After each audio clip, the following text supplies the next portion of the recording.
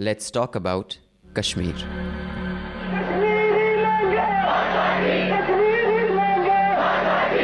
दिन बाद भी कश्मीर में तनाव बरकरार। श्रीनगर की हिजबुल मुजाहिदीन के कमांडर बुरहान वानी के एनकाउंटर में मारे जाने के बाद For 2 months, these streets in Indian-administered Kashmir have remained under curfew. शहरों में मोबाइल इंटरनेट सर्विस सस्पेंड कर दी गई है। घाटी में तनाव को देखते हुए The Union Home Minister Rajnath Singh reviewing the situation in the valley. Another person died in firing today. 41 have been killed in clashes with the police in the past 1 week. As these killings continue, this really acts as a fuel to the fire. More and more killings means more anger, more people spilling on the streets. Kashmir. Probably the most complex issue of our time in the subcontinent. This includes Jammu and Ladakh. That is the whole state of Jammu and Kashmir. It has proved too tricky for any government to solve, too tricky for Modi or Vajpayee or Nehru. Others, I guess, didn't even try to solve it. Atal Bihari Vajpayee bet immense political capital on Kashmir, hoping he could solve it and go down as the man who solved the unsolvable puzzle. Unfortunately, that didn't happen. अभी तक जो खेल होता रहा मौत का, खून का, वो बंद होना चाहिए। लड़ाई से समस्या हल नहीं होगी। हम फिर दोस्ती का हाथ बढ़ाते हैं, मगर हाथ दोनों तरफ से बढ़ना चाहिए। दोनों तरफ से फैसले होने चाहिए कि हम मिलकर रहेंगे। Is it even possible to solve Kashmir? Or will this remain the unsolvable puzzle of India for generations to come? In this podcast, I speak with historians. If Kashmir is a dispute, it's a dispute between India and Pakistan. And there is no legal case for Azadi. Journalists, both from Kashmir and other parts of India, primarily Delhi. When you look at Kashmiri journalists, when you look at Kashmiri newspapers, the kind of hatred they spread through the report, it's shameful. Of course, it has never been a part of India. It's never felt a part of India. I mean, anyone can see that. Anyone can feel that. We all of us grew up with that feeling, right? And then this feeling that people were not, their opinion was not sought. But when it came to join between India and Pakistan, Army personnel who have served in Kashmir. The Public Security Act is the act which is used against some of these people for local disturbances. So the stone throwers will get picked up and they will be jailed under PSA. Who is it that is doing it? It's not the army. It's not the RR. They're not involved at all. We also speak with protesters and stone pelters who have of late hijacked the entire issue, and most of them are in their teens. जब हम पत्थर फेंकते हैं तो हम कब्जे को पत्थर मारते हैं जो हिंदुस्तान ने यहाँ पे किया हुआ है। हम हिंदुस्तान के फौजी को भी वो पत्थर नहीं मारते। वो पत्थर हम हिंदुस्तान के उस पॉलिसी को मारते हैं जिसने हमारी इस मुल्क को मकबूजा रखा है, कब्जे में रखा है। हम इस पर पत्थर मारते हैं। We try and give you a comprehensive view of the Kashmir conundrum from all perspectives. We approach it from the legal aspect. Is it legally possible to take back the special status? The historical aspect, why was it given a special status? The sociological aspect, how have the communities lived historically? We speak with victims and the perceived aggressors. We speak with members of the Kashmiri Pandit community that has been displaced, bearing a brunt of this mess. And of course, the best legal minds who tell us what is the legal option in Kashmir. Are there any good guys or bad guys, or is that just about context? So let's talk about Kashmir. This is a News Laundry podcast, and you're listening to Let's Talk About.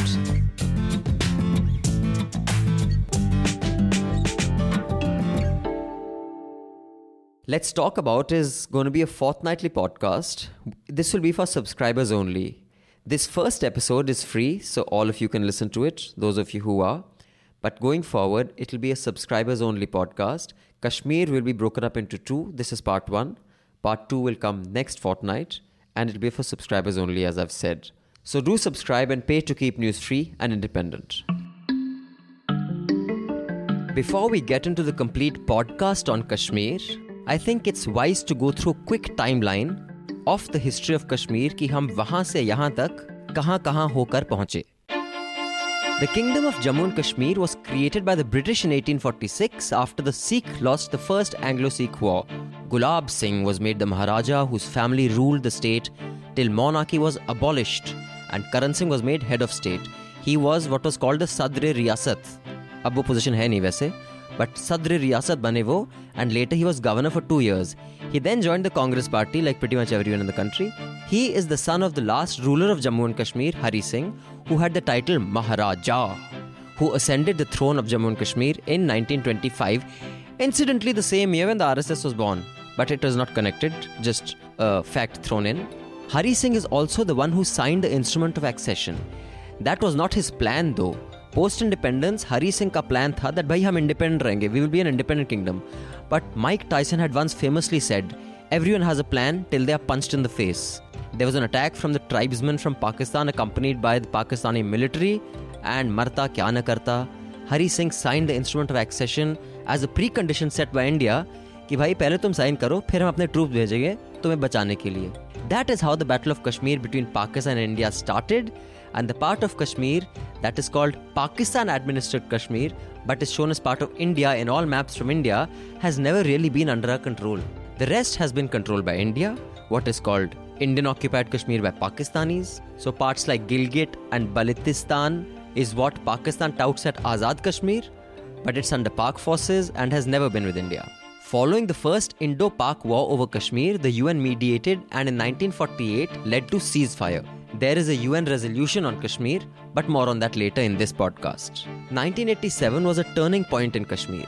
A state assembly election was held where a conglomerate of local Kashmiri parties under the banner Muslim United Front also contested the election. They were very popular and they were very confident, hum to jeet gaye. Result aaya to kya pata chala? MUF or the Muslim United Front won only 4 seats, BJP won only 2, and the National Conference and the Congress won 66. This was seen as a completely rigged election with fairly good reason by most people and led to major outrage. Another turning point for Kashmir was the year 1990. On the 19th of January, often described as the night of Exodus, there were loudspeakers that blared threats and intimidatory messages towards India and Kashmiri Muslims. There were thousands of Kashmiri Muslims on the street chanting, "Death to India, death to Kafirs." That's when the Kashmiri Pandit exodus really started. According to Government of India figures, between January 1990 and August 2001, around 12,000 civilians died of unnatural causes, 3/4 of the hands of militants in Kashmir, the rest in crossfire. मतलब थोड़े हमारी forces ने, थोड़े militants ने, किसी को पता नहीं. Security forces claim to have killed 13,400 militants. My God, 13,500 militants, while losing 3,100 of their own men. An estimated 2 lakh Kashmiri Pandits lived in Kashmir Valley. By the summer of 1990, at least half had left. That means about 1 lakh, if not more. While Ramchandra Guha says that by the end of the decade, fewer than 4,000 Pandits were left in the valley, in his book India After Gandhi, but the Kashmiri Pandit Sangharsh Samiti, KPSS, an apex body of the Kashmiri Pandits who did not migrate from the valley, maintained that in 1998, nearly 20,000 Pandits were still living in the valley. However, today, authors like Colonel Tikku, who is a Kashmiri Pandit himself, and people like Mr. Ramchandra Guha say it's between 2,700 to 3,500, but whatever it is, it's in a couple of thousand, which is way fewer than 2 lakh. At present, there are 60,452 families registered as Kashmiri migrant families in the country. This is as per the Press Information Bureau. And finally, now recently, last year in 2016, triggered by the killing of local militant commander Burhan Wani, nearly 90 local youths have taken up arms from the South Kashmir district, the highest in a single year since 2013. Let's start off with the legal aspect. And who better to battle this out than 2 geniuses, Ram Jethmalani and Subramanyam Swamy. And the Constitution has an extraordinary article called Article 370. Mr. Swamy, I must admit, I find teetering on the loony side sometimes because of his over-the-top statements. But then again, all genius, I think, tips into the loony zone. And no matter how offensive and bizarre many of his statements are, when it comes to application of mind, he can be lethal. But Ram Jethmalani is no pushover. Well over 90, he could possibly demolish any lawyer who's brave enough to tangle with him legally. Now here is Article 147 in the Constitution of Jammu and Kashmir, which is passed by the Constituent Assembly of Jammu and Kashmir, and it came into force in 1957. So the genesis of the Kashmir problem is actually Article 370. What is Article 370? So I'm going to read out Article 370. This is what it states as it is in the Constitution of India. Article 370, bracket 1. Notwithstanding anything in this constitution, subsection A, the provisions of Article 238 shall not apply in relation to the state of Jammu and Kashmir. Subsection B, the power of Parliament to make laws for the said state shall be limited to subsection 1, those matters in the union list and the concurrent list which in consultation with the government of the state are declared. Basically what that means is that Jammu and Kashmir, which includes Ladakh, has an autonomous identity. It has their own flag, it has their own constitution also, and it used to have its own PM called the Sadr Riyasat, which was then changed, the position was changed to the governor. And other than defense, finance, foreign affairs and communication, the central government has no role to play in the state. Some of you may say this is not unique to Jammu and Kashmir because Uttarakhand, Himachal Pradesh and some other hill states do have laws that restrict people from other parts of the country from buying property there or above a certain amount. However, the level of autonomy promised to Jammu and Kashmir when they actually became a part of India was way more than has given to any other state, and it was unique. Now, many people say that Kashmir ke problem ki jad is Article 370. All we need to do is repeal Article 370 and the matter is closed. But can that even be done? Don't listen to me. Listen to Dr. Swamy and Ram Jethmalani argue it out at the Indian Union Debate Forum, which I happen to be moderating. The Constitution has an extraordinary article called Article 370, which title is Temporary Provision for the State of Jammu and Kashmir, and does not require the vote of Parliament to abrogate it. The amending power under Article 368 specifies the method by which a constitutional article can be deleted. But there's an exception made for Article 370 because it was perceived as something which is going to last very short time. Jammu Kashmir merged into India when the king signed the instrument of accession, like 500 other kings who signed the instrument of accession to merge into India. What Mr. Swamy says here is correct, but it's not the entire truth. Kashmir was not like any other state. It was special. And further on in the podcast, I'll explain why. Back to Swamy and the legality of Article 370. Ambedkar, who was piloting all the bills, declined to move the bill, or the amendment. He said, I am not a traitor. I will not move this. So Sardar Patel was requested by Nehru that I have to suddenly go to London. He said for the Commonwealth meeting, but I know what he went for, and I won't state it here. And he said that please do something about it. So Sardar Patel asked Gopal Swamy Iyengar to move it. And after a huge uproarious debate, it was admitted, repeatedly stated, it is temporary, it will go very soon. And a Constituent Assembly of Jammu and Kashmir was set up, and so Article 370 says the President by a notification can abolish Article 370 subject to the concurrence of the Constituent Assembly of Jammu and Kashmir. Now there is no... Those are important words and you'll know why. Subject to the concurrence of the Constituent Assembly of Jammu and Kashmir.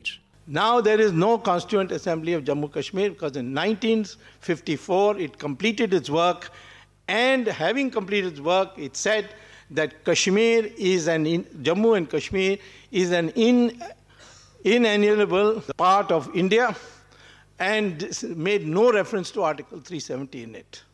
So consequently, by the doctrine of necessity, I would say that all that is required today for abolishing it is the presidential notification, which means a resolution of the Cabinet of India, does not require... Ram Jethmalani disagrees. I'm always amused by whatever my friend says, and I'm one of his admirers. But the trouble is that he is not a lawyer, and nor has he read the documents. The Constitution of Jammu and Kashmir was not framed by the Constituent Assembly of India.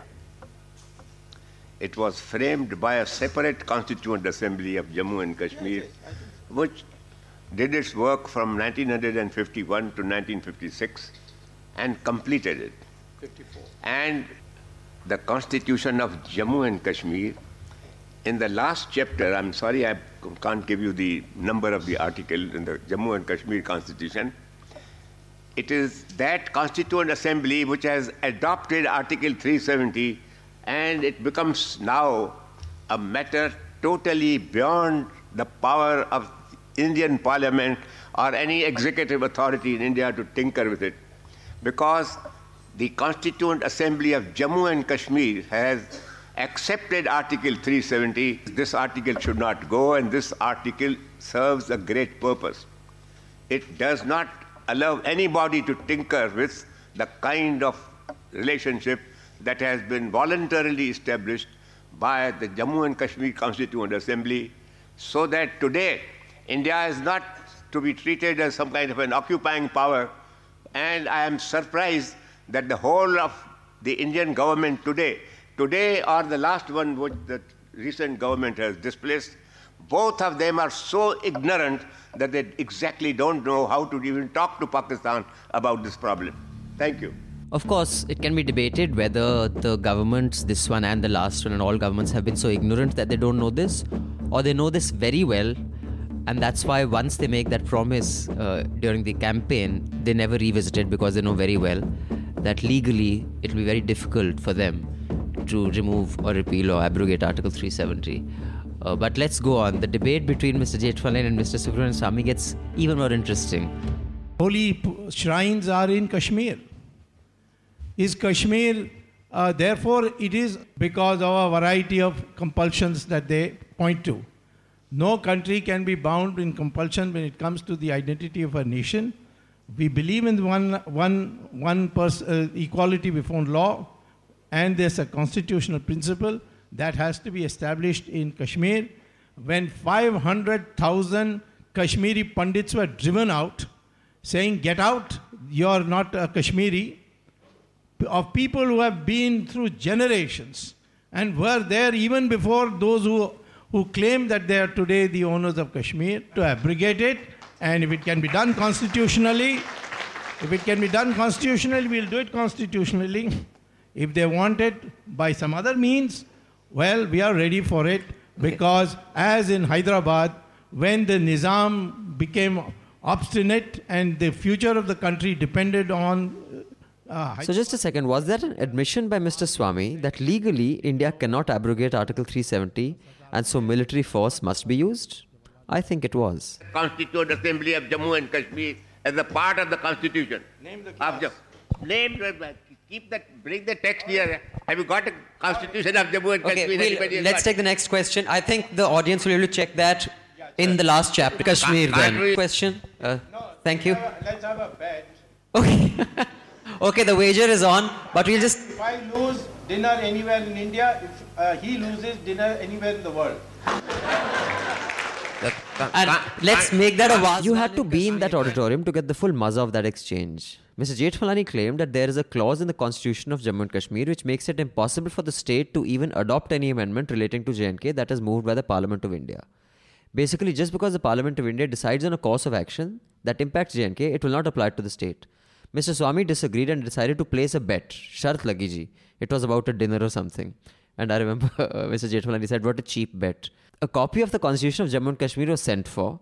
What impressed me was that Mr. Jethmalani, at the ripe old age of 93 or 94, had the clause and page number memorized. Well, now it was time to check whether it was accurate. To say whatever he likes about law, which he doesn't understand anyhow. Now here is Article 147 in the Constitution of Jammu and Kashmir, which is passed by the Constituent Assembly of Jammu and Kashmir, and it came into force in 1957. It talks of the power of amendment of the Constitution of Jammu and Kashmir in 147. But it adds a proviso, provided further that no bill or amendment seeking to make any change in the following will ever be moved, that the provisions of the Constitution of India as applicable in relation to the state. 370 is a provision in the Constitution of India applicable to the state of Jammu and Kashmir, that the Constituent Assembly and Parliament of Jammu and Kashmir will not even move an amendment ever. Thank you. I think Dr. Swami has something to say. Yeah, you could just take the mic. You don't have to get up. I will. Even law students will agree, and they are already agree. So the bet was won by Ram Jethmalani, which made Mr. Swami shift the debate to, if not legally, we should take over militarily. It must be clarified that since there is no Constituent Assembly of J&K, then what? Well, then what happens is, it is open to interpretation by a lawyer. One can say that because the Constituent Assembly that actually wrote the Constitution of Jammu and Kashmir doesn't exist, it was dissolved, you have to reconvene a Constituent Assembly and then they have to adopt any resolution that the Indian Parliament passes. Other people can say that no, the Assembly of the state, the Legislative Assembly as it exists now, is equivalent to a Constituent Assembly. Therefore, that Assembly has to accept or adopt any article or any amendment that Indian Parliament passes. Now you tell me, in today's day and age, can any party, whether it's BJP or Mufti Muhammad Saeed or Mehbooba Mufti's party or Omar Abdullah's, can anyone in an election there saying that we will adopt the amendment to Article 370 by the Indian Parliament? So it's pretty much impossible. So, that's a stalemate. The question to be asked is, why did India agree to grant J&K such a special status? Ki bhai, unka to apna hi chalega. Whereas nobody else in the country, not Punjab, not Hyderabad, not any of the other principalities that came, were given that special status. I speak with historian Ramchandra Guha to get more on this. I think Kashmir is unique and distinctive among the 500 odd princely states who joined India. One, of course, is that it is only one of the states that bordered both India and Pakistan. So it could have joined either dominion. Lord Mountbatten, who was the viceroy, went to Kashmir, told the Maharaja Hari Singh that he should join either dominion, preferably before 15th August. Many other states, princely states, joined either dominion, but Hari Singh prevaricated partly because he had fantasies of independence. Whereupon, of course, the Pakistani army sent irregular raiders in, and there was a great deal of turmoil and conflict, and then the Indian troops went in and acceded to India. So the circumstances were special. And since the circumstances were special, also under the original agreement, only defense, foreign affairs and communication was part of the Union of India. And that was the understanding from 47 right up to 53. Even later, there was a sense through Article 370 that Kashmir would have a special status. So this status that you're talking about, sorry to cut in 1953, the terms of understanding was that it is just those three issues. That's communication, defense and foreign affairs that will be with India. I mean, they went back and forth. I mean, there was a Delhi agreement which the Nehru was not unhappy about, and which had only those three things, and then Sheikh Abdullah pressed it. So there was tension between Kashmiri politicians who wanted greater autonomy and Delhi politicians who wanted greater control right from the time of Jawaharlal Nehru. Right. But so that tension is persisted to the present. But the fact remains that Article 370 guarantees them a special status. Right. And the fact remains that this was the only state that could have joined either India or Pakistan because of its geographical location. It chose to join us, admittedly under duress. And we must respect that. I think you cannot go back, at least on Article 370. The tactics that Sardar Patel used with, so for example, Nizam of Hyderabad, either you join us or I have an army that will take you on. Or, even, Patiala, who could not really try to withstand Indian pressure. Kashmir had that leverage because they bordered Pakistan. So we couldn't really bully them like India bullied the rest. I mean, let's be honest. Sardar Patel said... Well, yeah, I mean, we bullied the rest, but I think let's also put some perspective into it. I mean, the idea of an independent Hyderabad was equally fantastical as the idea of an independent Kashmir. No one should romanticize the Nizam. He was a reactionary feudal ruler. There was some 2 or 3% literacy under his regime. So I think no one in Hyderabad or in the Aswad state of Hyderabad should feel nostalgic about the Nizam's Hyderabad. But having said that, and most of the princely states were cesspools of reaction and feudalism and a great distance between, rich, luxury worshipping Maharajas and the dispossessed and disenfranchised subject population. But having said all that, Kashmir is special. And right. I think the pressure from Delhi, from Nehru's day, to whittle down the terms of autonomy, I think is part of the root of the Kashmir problem. I see. So you think having a special constitution for Kashmir it had to be done. That was the only way that we could actually keep it as part of India. Yes, and successive Indian regimes, mostly Congress, because the Congress has been in power for longest, but also BJP afterwards, has whittled down the autonomy. They've tried to, Sheikh Abdullah was jailed. In his place, a pliant Chief Minister, Bakshi Ghulam Muhammad, was put in. Then elections were rigged. And all kinds of other undermining of the terms of autonomy have taken place. And I think it's past time we recognize that, and if India has to have a robust and moral case on Kashmir, the Valley of Kashmir, it has to safeguard and indeed deepen the autonomy that was promised to it when it acceded to India. Indeed. If India is to have any moral or ethical claim on Kashmir, we would have to honor any treaty signed earlier during the accession. Many say that it was a mistake by Jawaharlal Nehru and we should not honor it. While that may be rhetorically appealing during a campaign or during an election, any government knows, no matter who, that is not a practical option. Just because you disagree with an earlier government, you can't dishonor a treaty. Countries have tried to do this by dishonoring a debt that an earlier government had taken, and they have paid heavily for it. If you want to be taken seriously as a country, because there are other international negotiations that also happen, then you cannot default on treaties. And also whether that was a mistake or not at the time is a different debate.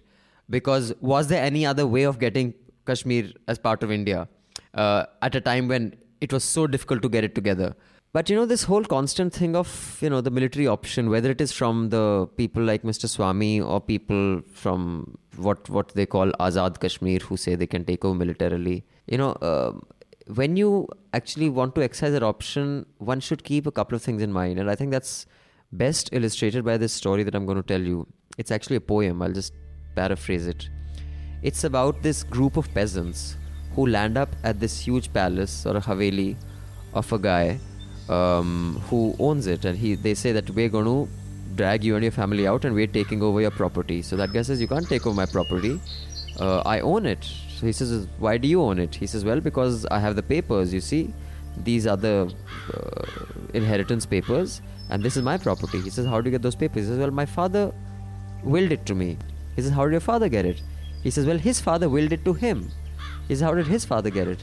He says, well, that was my grandfather, he willed it to that was my great-grandfather, he willed it to my grandfather. So he says, how did he get it? So he tells the peasants, well, he fought a battle for it. So the peasants say, okay, then we'll fight you for it. So you see, it's a very tricky one. If you say that just because you won something in battle 5 generations ago, someone can say in this generation, well, then we'll fight another battle and we'll take it back. On the other hand, the Indian military can also say, you think you're strong enough? Okay, take us on. And realistically speaking, if the Indian military's full might was to go into Kashmir, there is no chance in hell anyone will even survive. So the military option is a more, uncivilized option, because as generations move forward, we have more sophisticated means of resolving clashes.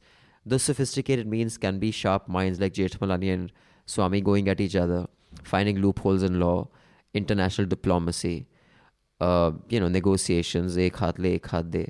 But this whole we'll fight you for it is a very tricky logic, because it can be used by either side in very destructive ways. Now let's speak with some really young rebels who think that they can take over by violence from the streets of Kashmir, who you know as stone pelters.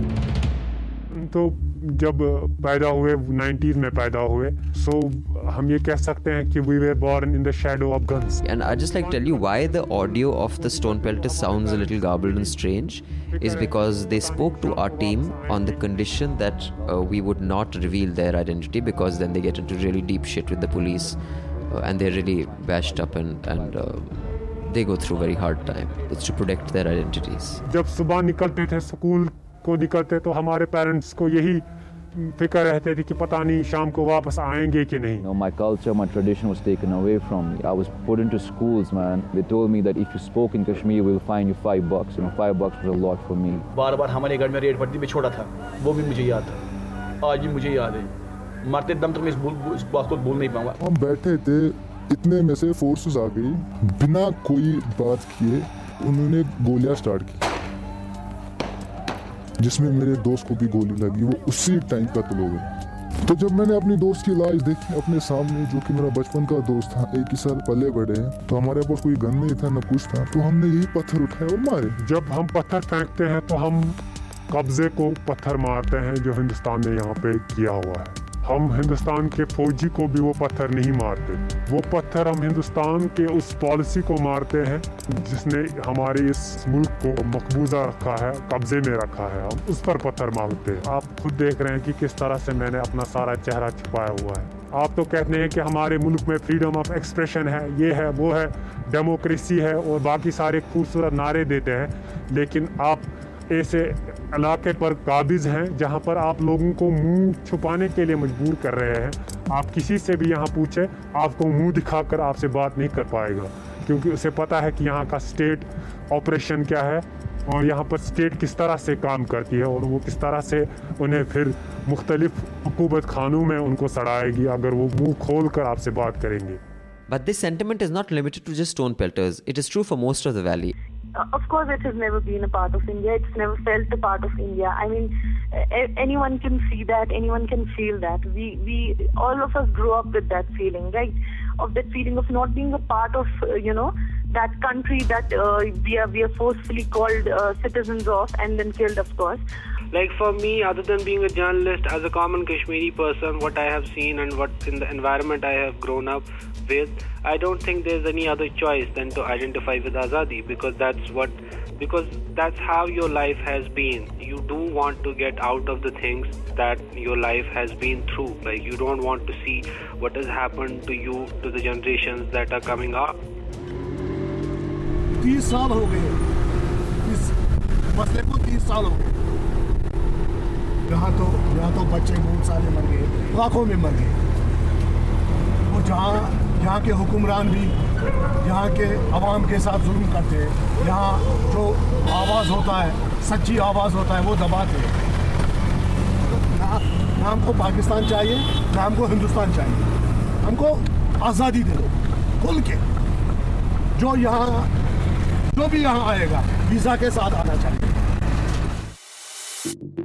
Well, my name is Rahul Pandita. I'm a Delhi-based journalist. I'm the author of a couple of books. My recent book was a book called Our Moon Has Blood Clots, which is a part memoir, part reportage about growing up in Kashmir in the turbulent 80s, about the exodus of Kashmiri Pandits. For many, many years, we have heard this narrative coming from Kashmir Valley, from journalists, from local journalists, about how the national press treats Kashmir, as a story, and how underreported or misreported Kashmir often is.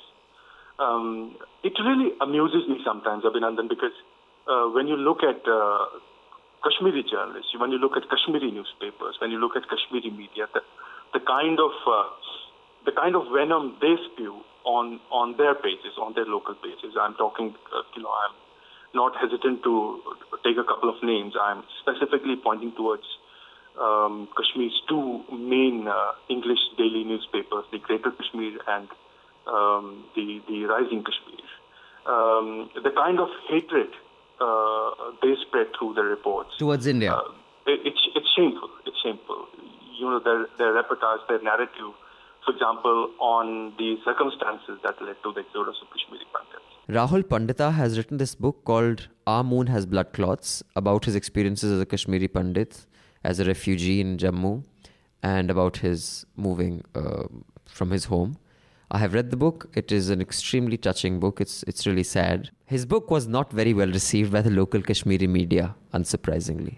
But we also need to look at the other side. I keep on saying this. And I think Mr. Gilani agrees with me. Even if the government of India was to pave the roads of Kashmir with gold tomorrow, will this so-called separatism go away?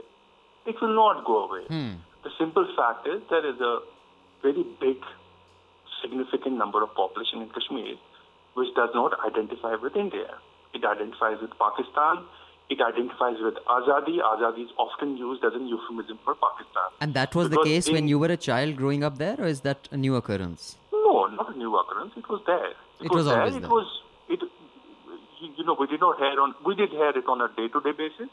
But the only difference between 99 and pre-99 was the armed insurgents. Right. Like I keep on saying, we live like any other minority lives anywhere else. in India or anywhere.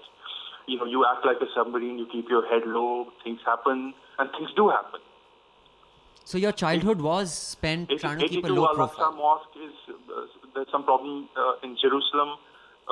The houses of Kashmiri Pandit are pelted, stones are pelted at their houses. In 1984, there's Operation Blue Star, which is supposedly a fight between the Indian state led by Mrs. Indira Gandhi and Sikh extremists in Golden Temple, Amritsar. And some miscreants go and throw an idol of Lord Hanuman in the river Jhelum. There is Independence Day, India's Independence Day. If there is no blackout, if the Kashmiri Pandit does not switch off his light, then his window panes are broken. Oh, so there's a match between India and Pakistan. So even when you were a child, if India wins, then your window panes are broken. So it was never ending for us. But the only difference, like I said, was it wasn't an armed militancy. So what you're saying is that prejudice was there. You had to live with your head low. Absolutely. Because it's always been like that. Absolutely. It's not a new occurrence. Absolutely. So I said that there's a lot of debate going around the whole Kashmiri Pandit migration thing, where people say a lot of Pandits were killed, whereas official records maintain that only 209 Pandits were killed, and most of them belong to prominent political parties or political, positions. That's S.R. Batul, a young human rights activist from Jammu and Kashmir. She has worked extensively in trying to expose the human rights violations of the Indian Armed Forces. She is part of a team that is in court against the armed forces for an alleged mass rape that they committed. Army excesses are not a surprise. Yes, they happened. And SR tries to hold them culpable for it. Yeah, I'm a professional social worker based in Srinagar. And I'm also working on documenting human rights with Jammu Kashmir Coalition of Civil Society. And I also happen to be the co-author of the book, Do You Remember Kunan Poshpura? This book documents the 1991 mass rape case that happened in the twin villages of Kunan and Poshpura by the 4th Rajputana Rifles of the Indian Army. So what happened was that it was very unfortunate. None of the Kashmiri Muslims would ever want that the Kashmiri Pandit should have left, and all of us, yes, of course, feel really bad about it. But the thing is that they did leave, of their own. There were some that stayed behind. There are minority communities in Kashmir, including Pandits and Sikhs, that feel absolutely safe there. So the only thing that this has done is that it's given a communal color. It's being used to give a communal color to the movement, which is not true. Because, you must have heard stories coming out from Kashmir where, Pandits and Muslims live exactly like brothers, like they'd always been living. Well, honestly, I haven't come across any story like that. But just one last question. Do you think the denial of the armed forces atrocities in Kashmir is equivalent to the denial of the atrocities of the local population against the Kashmiri Pandits? Or you think one narrative is more accurate than the other? That is a very problematic statement, though. Because there have been no, there are no official documents, no records, no factual records to say that there were atrocities committed by the local population. That is the whole problematic narrative that's been created. Who is saying this? Who is saying that? And how can you compare? Do you mean to say that the local population actually drove the Kashmiri Pandits out of their homes? If that were the case, and since you did say that you have not come across many stories where this kind of mutual coexistence and respectful coexistence is portrayed, maybe you should actually look up these stories where Pandits actually say, those who are left behind say that they have, they've always felt safe. They did not want to leave when others left. Before any of you jump to judge SR for denying the Kashmiri Pandit trauma, do remember there would probably be an entire generation or maybe 2 or 3 generations who have grown up on Zee TV and Times Now coverage who would deny any wrongdoing by the Indian state. कि भाई army ने कभी कुछ गलत किया ही नहीं, India ने कभी कुछ गलत किया ही नहीं. The narrative they have been fed is कि भाई वहाँ तो सब टेररिस्ट हैं, सब अनग्रेटफुल हैं, सब निकम्मे हैं, काम वाम करना नहीं चाहते. They just keep stone pelting, they have no reason to crib, we give them so much. They would be unaware of the assurances given to the Kashmiri people down the ages, unaware of the rigged election, unaware of Kashmiri leaders being jailed for demanding what was promised to them, and unaware that there have been military excesses, including rape and murder, in conflicted zones in the valley. Which is why fair and independent news sources are important for a nation, because an entire generation forms their opinion assuming that is fact what they've read. However, in the valley, the youngsters believe a different reality to those who have been exposed in Delhi, and they have been fed a different history to those of us who have grown up in Delhi. The history that has been fed to them denies the Kashmiri Pandit exodus. Now, back to Rahul Pandita on how the local Kashmiri newspapers reacted to his book on the Kashmiri Pandit experience. Calling Kashmiri Pandits dirty insects, using abuses against me, calling me a right-wing reporter, RSS narrative. In the newspaper. Blah, blah, blah. You know, the usual. This is in the newspaper. In the newspaper, absolutely. I see. Absolutely. How do you resolve this? You have many friends there, as is clear in your book. You know, even now you go back and you spend time and have a drink every now and then. Is there tension as a journalist, as a friend, as a Kashmiri who cannot live there anymore? And There is. You know, before my book came out, we could still reconcile with the fact. But after my book has come out, barring a couple of journalists who remain close to me, there is this very inconvenient, very uncomfortable silence. you know, while doing this podcast, I spoke to several people. Some of those have been featured in this. Some of them have not been featured. But pretty much every Kashmiri I speak with, and by Kashmiri I mean Kashmiri Muslim, they do identify with the Azadi slogan. But not many of them have an answer to what would become of Kashmiri Pandits if Azadi is granted, you know, with people like Burhan Wani wanting to establish a caliphate. At the same time, how the Indian Union and the army has dealt with Kashmir has created a legitimate grouse in the hearts of the local population.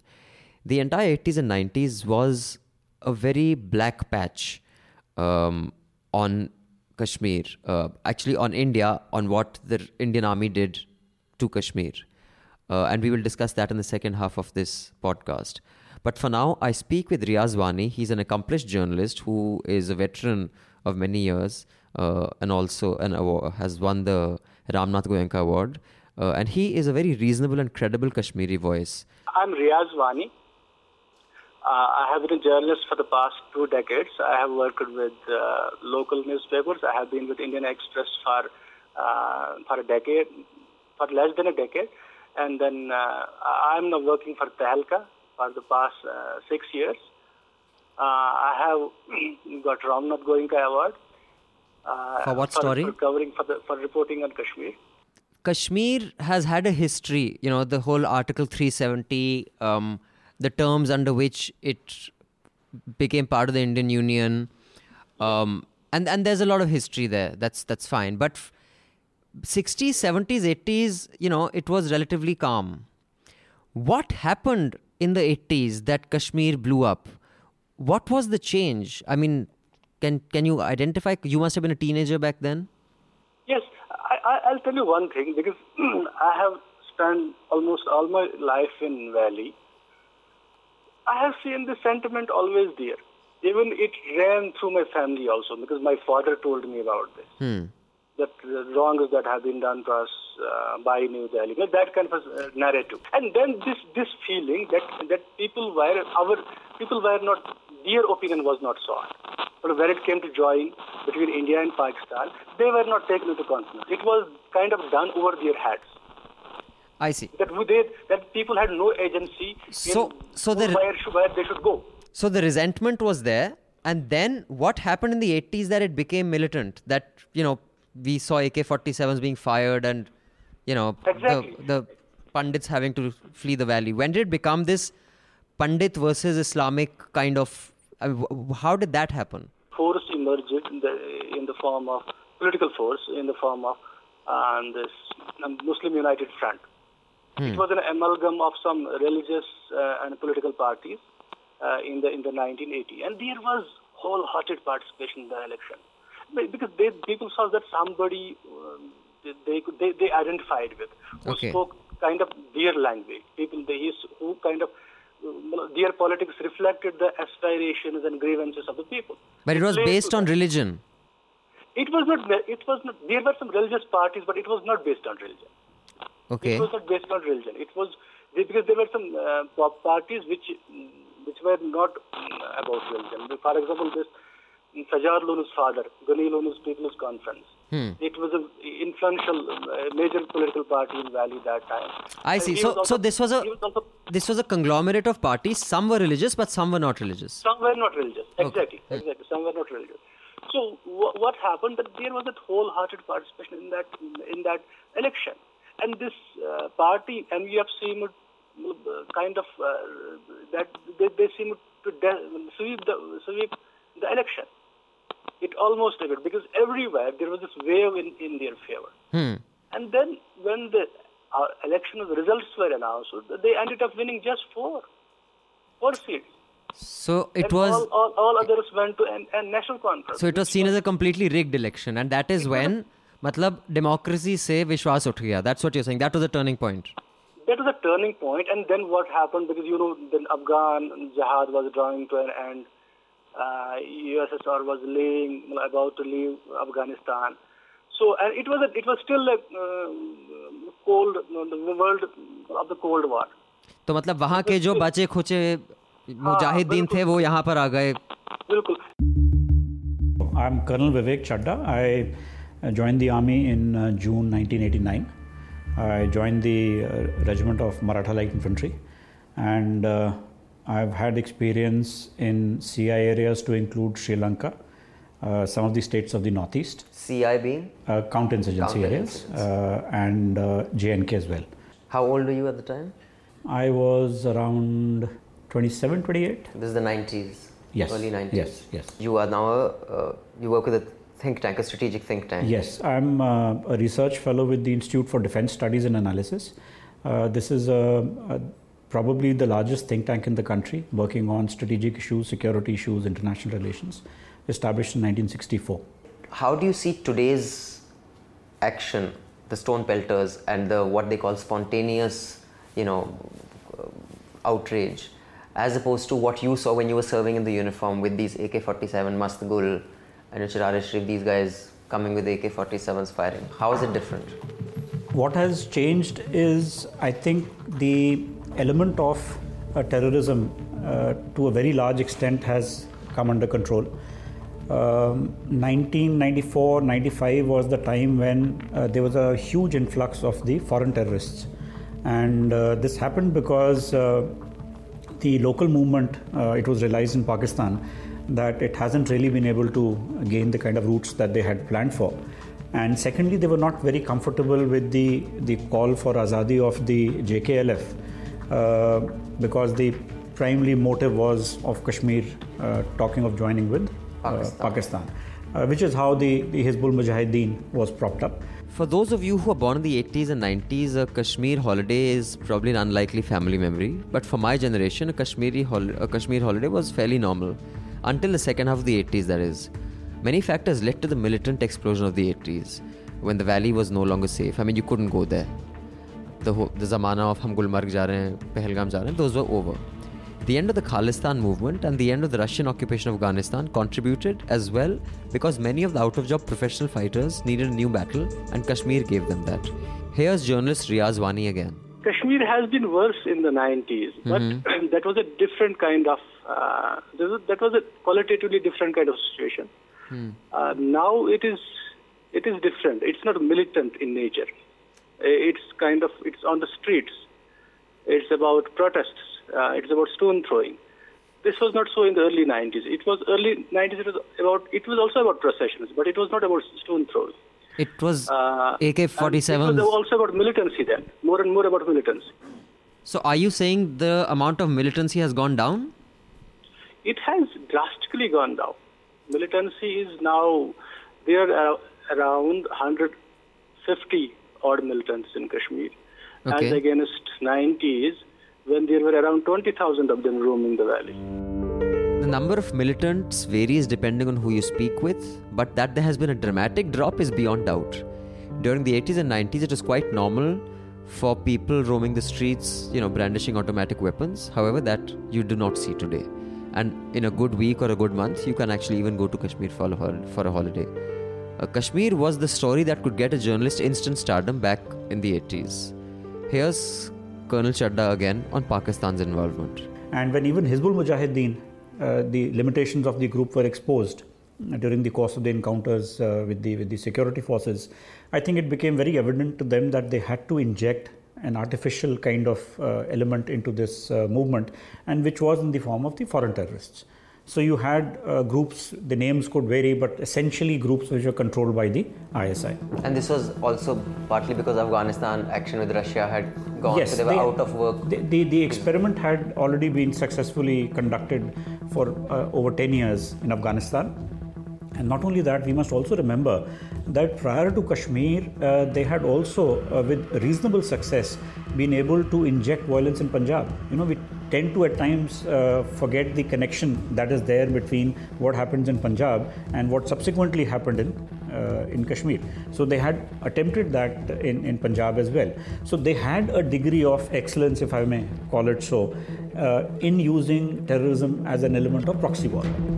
So it starts in Afghanistan, it gets honed further in Punjab, and then of course Kashmir is the prime example. So the 80s and 90s, the militancy was primarily because of Pakistan and ISI pushing militants into Kashmir. It wasn't so much local Kashmiri boys. The local Kashmiri element was there, but over a period of time the local element kept receding and the foreign element became the principal focus of the movement. How did the locals react to that? Initially there was a sense of euphoria, because it was felt that, amongst some of them at least, the supporters I would say, they felt that here are people who are genuinely supportive of us, and they've come all the way from various parts of the world to fight this so-called jihad for us. But I think it was very, very soon it was realized that, one, in terms of Pakistan's intent, and two, in terms of the nature of the foreign terrorist who was coming, that neither of them were actually bothered about Kashmir. Pakistan, for them, the aim, the strategic aim was very clear, and that was the interest of Pakistan. Kashmiris were an instrument for that. As far as the foreign terrorists were concerned, they had no sympathy. Or cultural context for that matter. That was completely different. So when you can't speak to the people who are there in the language that they understand, you don't follow the same cultural context. And they were Afghans, Uzbeks, were mostly Afghans. There were some others also who had come, but it was either the Pakistanis or the Afghans who came in. And there were any number of cases of misbehavior, ill treatment, killing of locals. And I think very soon that euphoria receded. And it was realized that, these are not the kind of people who can ever get us what we want. And that stage was, I guess, the time when people started providing information. The flow of information became much better. And so it was easier for you to tackle these foreigners after a while, because you would get local help to take them on. Yes. Genuine local help. Genuine local help. There were any number of people who were providing information. And I think before some of these agitations happened, which have resulted in negatively impacting the intelligence grid, even till some time back, the intelligence grid was exceptional. I think this is something which is not really realized, that ultimately, how is it that you've been able to bring down the number of terrorists from a couple of thousands to just a couple of hundred? Yeah. What we found when our team travelled at the peak of the stone pelting incidents was that most stone pelters were youngsters in their teens. They made ISIS flags, they made Pakistani flags, even though they claimed not to believe in either of those ideologies. They said, "Hum isliye karte hain kyunki we know this really annoys the Indian forces, and our job is to annoy the Indian forces. We don't believe in the ISIS ideology." Stone belt के दौरान में मेरा यही मकसद है, कोई ना कोई मरना चाहिए इसमें, और क्या कोई ना कोई मरना, क्योंकि मेरी एक पत्थर से मतलब आज़ादी आएगी. जब हम भी होते हैं जख्मी, तो ये क्यों ना हो? फोर्सेस भी होनी चाहिए जख्मी, जब हम हो रहे हैं, ये क्यों नहीं होंगे? मैं अपनी बात करूँगा, मेरी पढ़ाई वो भी ख़त्म हो गई कश्मीर डिस्प्यूट की वजह से. मैं घर जाता हूँ, मेरे बाप को रोज़ फ़ोन आते हैं, भाई पुलिस स्टेशन आ जाए, वहाँ आ जाए, यहाँ आ जाए. हम अगर किसी चीज़ के लिए अप्लाई करें पासपोर्ट्स, हमें पासपोर्ट्स भी नहीं दिए जा रहे, क्योंकि हम टेररिस्ट हैं. हम टेररिस्ट क्यों हैं? टेररिस्ट इसलिए क्योंकि हम अपना हक मांग रहे हैं. This is the huge majority of this are the locals. Now, there have been cases, individual cases, I would say, wherein you have terrorists who have sneaked into these groups, and there have been some cases of hurling of grenades from within the groups, of firing taking place from within the groups. So, but those have been a few cases that have taken place and that have actually led to casualties of the police and the central police forces. But primarily it is the locals. The local Kashmiri newspapers, when they report on something, there seems to be a sense of they take a more sympathetic line to the protesters. Whereas when Delhi reports it, it doesn't take a sympathetic line to the protesters. There seems to be a more sympathetic line towards either security forces or that the protesters are outlaws who have to be dealt with as criminals. Exactly. How do you resolve this? I'm talking about that. There are there are three narratives in Kashmir which operate simultaneously. One is this Pakistani narrative, and then there is this national narrative, New Delhi narrative on Kashmir. Then there is this intrinsic Kashmiri narrative, that our narrative. What is wrong with this place? So these three narratives operate almost simultaneously here, every day, day-on-day basis. What is the Pakistani narrative? The Indian narrative, so I know, bhai, sab anti-national hai, the Times Now type of narrative. Then there is a Kashmiri narrative that is more sympathetic to the Azadi kind of line of... Kashmiri narrative is sympathetic to the Azadi. And what is the Pakistani narrative and where does that appear? Does that appear locally also in Kashmir? Pakistani narrative, yes, it comes through Pakistani TV channel. And because they beam here, because through local cable. And but also among the separatist groups, the dominant number of separatist conglomerates represent Pakistani viewpoint on Kashmir because they actually stand for plebiscite. They want that it should be settled between India and Pakistan. If someone believes in the concept of Azadi, it's absolutely all right. But the only thing, the question then I go on to ask is, what is your blueprint for Azadi? What is Kashmir going to be? Is it going to be secular Kashmir? Absolutely not. Because if you just go to YouTube and listen to some of the speeches of Mr. Sayyid Ali Shah Gilani, he is very clear about it, and we must respect him for that. He says very clearly, and I'm just quoting him, Kashmir mein jamhuriyat nahi chalegi, Kashmir mein nationalism nahi chalega, Kashmir mein subayat nahi chalegi, which is provincialism, Kashmir mein democracy nahi chalegi, Kashmir Islam ki nisbat se Pakistan hai, hum Pakistani hai, Pakistan hamara hai. Right. As simple as that. Pakistan hamara hai to theek hai, but so far much of Kashmir hamara hai, which means India ka hai. But how long is the situation sustainable? How do people expressing such sentiments like Mr. Gilani continue to thrive in Kashmir? Is it a victory of Pakistani propaganda and is Indian propaganda so weak? Or is it a failure of the Indian state and of the armed forces? That's it for part 1 of Let's Talk About Kashmir. We will be back with part 2 in 14 days, since Let's Talk About is a fortnightly podcast. In part 2, we will go a little deeper into the army excesses, the infamous Shopian case of alleged rape and murder of 2 Kashmiri girls, and the Conan Poshpura case where there are allegations of Indian military personnel being part of a mass rape and torture of anything from 20 to 50 women from Conan and Poshpura villages, depending on who you speak with. How do these allegations end, and how does that impact the Kashmir issue? And is justice done in such cases? Also, what do the people we have spoken to think of how this issue will be resolved, if at all? Also, in part 2, we go into the military-police relationship. Is it friendly? Is it suspicious? Is it conducive at all? And is the pellet gun the only option, or is it overkill? Thanks for listening to Let's Talk About. Do subscribe to News Laundry because this podcast from the next episode is only available to subscribers. Such projects take a lot of time and a lot of resources, and it is only through your subscriptions that we can make them better and bigger because we don't take advertisements. So you have to support us if you want to listen to more such stuff. Because when the public pays, the public is served, and when advertisers pay, advertisers are served. Also, if you have any suggestions of what subjects you'd like us to go into in this podcast series, because we do take a detailed look at subjects, do write into contact@newslaundry.com with your suggestions, or you can write to me directly at abhinandan.sekhri@gmail.com. So see you next time. Until then, peace.